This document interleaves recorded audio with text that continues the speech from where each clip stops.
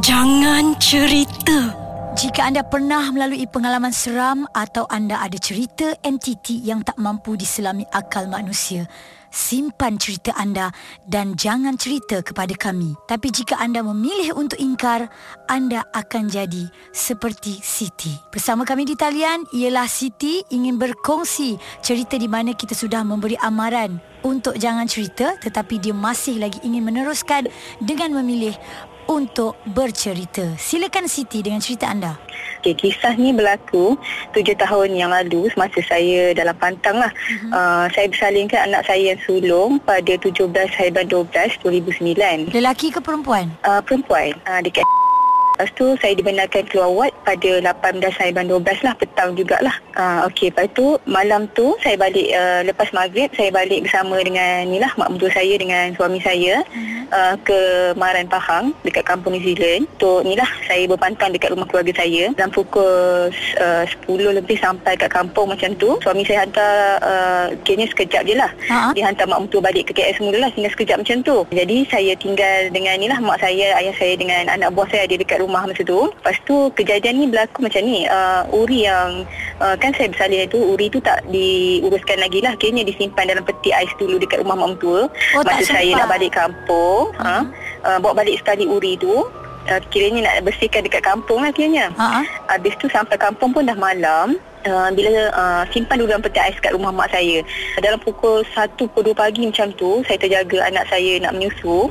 Dan saya bagi susu dan tiba-tiba dah macam waktu tu sunyi je. Rasa macam nak kata baru lepas hujan tak juga, tapi macam keadaan dia macam suram je rasa. Saya tidur dekat dapur masa tu dengan anak buah mak saya dengan ayah saya dekat dalam bilik. Tiba-tiba saya terdengar macam ada suara memanggil. Saya pun macam perhati, macam mengamati suara apa yang panggil tu. Dia panggil suara lembut sangat. Dania. Siti dengar dia panggil Dania. Dia panggil Dania tu sebenarnya nama yang saya akan bagi pada anak saya tu. Jadi tapi kami tak daftar apa-apa pun lagi. Cuma baru cadang macam terfikir nak bagi nama Dania. Saya pun pandang, macam saya terpandang dekat tingkap. Tapi tak ada apa-apa pun. Cuma saya rasa macam suara tu daripada tingkap. Dia panggil banyak kali macam Dania. Oi, Dania. Macam tu. Lepas tu saya kata, betul ke tak betul ni? Betul. Saya pun kejut anak buah saya. Saya kejut anak buah saya, Kak Long, cuba bangun je. Kenapa Mak Long? Cuba awak dengar, ada tak orang panggil nama Dania? Dia pun macam bangun sekejap, dia macam mengamati macam suara tu kan. Lepas tu dia cakap, tak ada lah Mak Long ni. Mana adanya? Lepas tu dia baring. Tak sampai beberapa saat lepas tu, dia terus bangun. Dia cakap, iyalah Mak Long, Kak Long dengar ada orang panggil nama Dania. Dia cakap macam tu. Lepas tu saya cakap lah, tapi kat mana? Masa kami borak tu pun memang ada lagi suara tu. Masih berbunyi lagi? Masih berbunyi lagi. Suara tu macam dekat. Dia kata, ni kot, dekat tandas ni kot. Laluan ke tandas tu dekat juga dengan kami tu. Lepas tu saya cakap dekat dia, cuba Kak Long kejut mak. Lepas tu dia panggil mak saya. Lepas tu mak saya pun keluar. Keluar bahagian dekat tengah-tengah kita orang, dekat sebelah baby. Cerita dekat mak semua, cakap dengar suara macam tu semua. Lepas tu mak pun macam dia diam sekejap macam tu. Tak ada apalah, tu suara katak je tu, cakap macam tu. Lepas tu mak dah cakap macam tu, kiranya saya okey je lah, saya diam je lah. Sampailah lepas subuh masa tu, saya terjaga.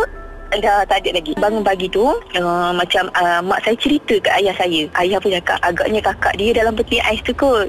Duk panggil-panggil dia sejuk dah 2 hari dalam peti ais. Maksud ayah awak Uri? Uri. Lepas tu mak pun cakap, mungkin juga orang tua-tua dulu cakap kakak pihak pada baby tu lah yang panggil-panggil, cakap macam tu. Lepas tu mak saya cakap, dengar juga semalam tapi saja cakap bunyi katak, cakap macam tu. Mak jadi memang betul mak sebenarnya. saya pun dengar.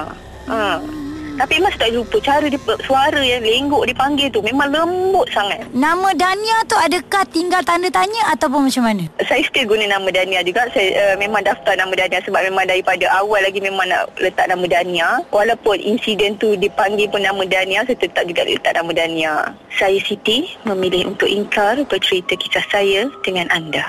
Terima kasih di atas perkongsian itu tadi. Dan jika anda semua ingin memilih untuk ingkar seperti Siti dengan berkongsikan kisah mistik anda, layari phd.koolfm.com.my dan hantarkan cerita mistik di sana. Yang terpilih akan dihubungi dan anda berpeluang untuk berkongsi cerita bersama kami. Segmen Jangan Cerita akan bergentayangan hanya di PHD Kool FM, temanmu, muzikmu. Kami memilih anda untuk Jangan Cerita.